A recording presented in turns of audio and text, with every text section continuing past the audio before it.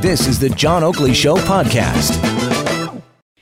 And we are back here. We've got some breaking news. We know that the decision to push aside the French studies program was not a great idea for the PCs in Ontario. And right now it looked like there's a little bit of reaction here that Caroline Mulroney is now also going to be the Minister of Francophone Affairs, and they are going to hire somebody, a head of French language services. This is just breaking.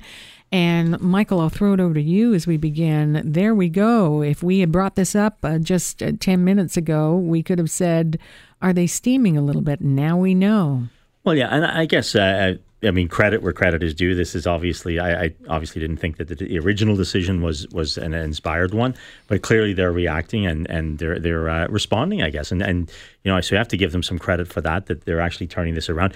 I wonder how much of, the conversation with Premier Legault may have had an impact with Premier Ford. They obviously had a good conversation there. I think this is obviously the right thing. I mean, French language services and for French language in Ontario, it's an important thing. There's 600,000 Francophones in the province of Ontario.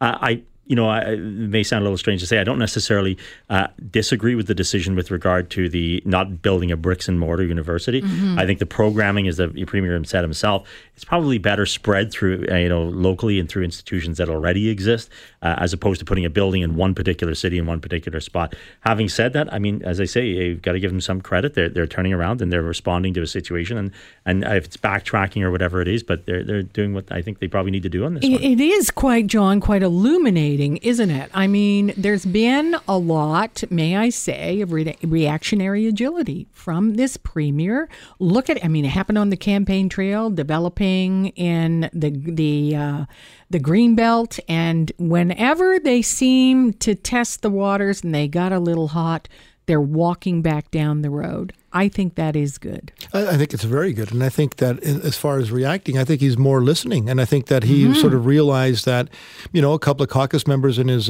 own bench expressed some concern and others. And I think you understand that the Premier and the government is facing a huge amount of debt and issues with respect to the financial crises that they inherited from the previous government. So they're looking at everything with a really hawkish eye. And I think this is one where they looked at, and I'm with Michael as well. I wasn't a particularly big fan of the university. I think the fact that they've done that is not a bad thing necessarily, because I think the money that they could save on that can go into other services to bolster up French languages within the schools that are already existing, the French schools that are there now.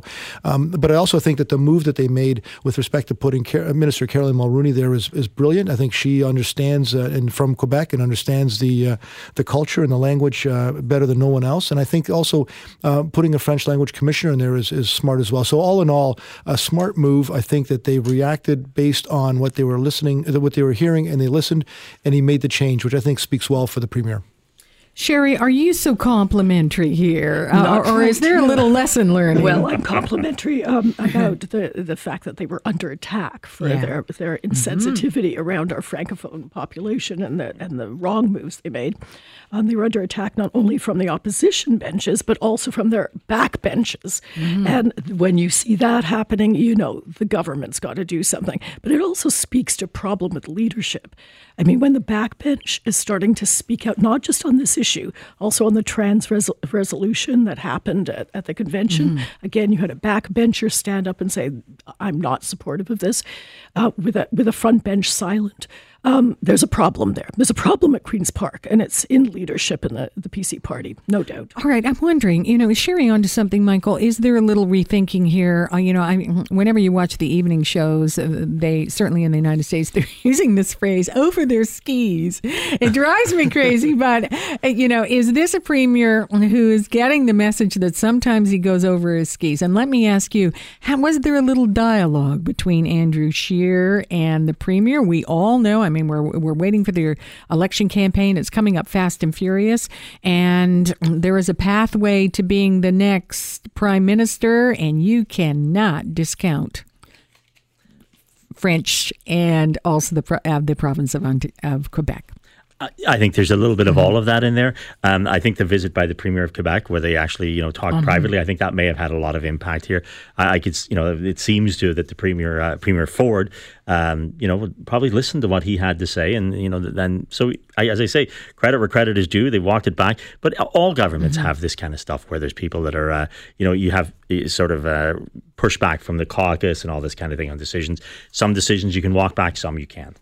There's nothing worse for me than a stubborn government.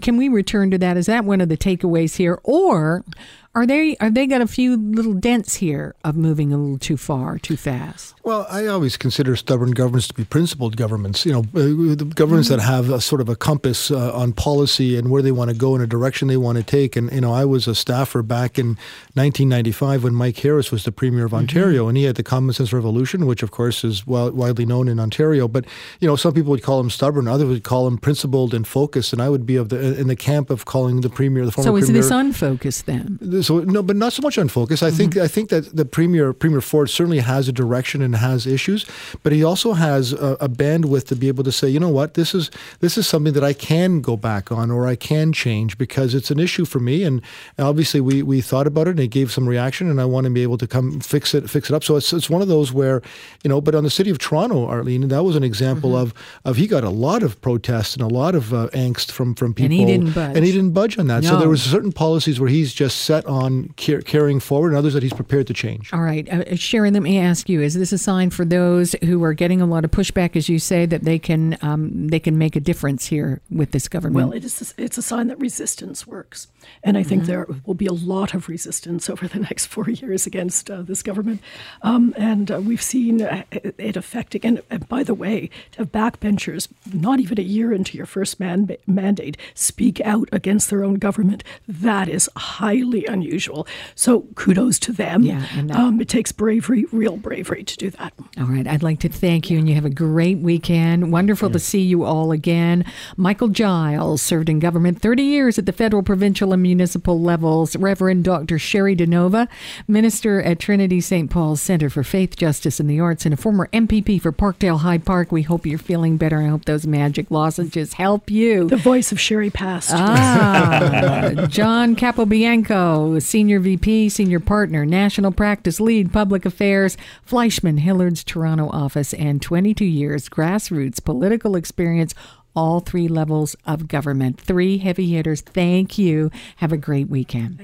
Thanks for listening to the John Oakley Show podcast. Be sure to rate, review, and subscribe for free at Apple Podcasts, Google Podcasts, and anywhere else you get your on-demand audio.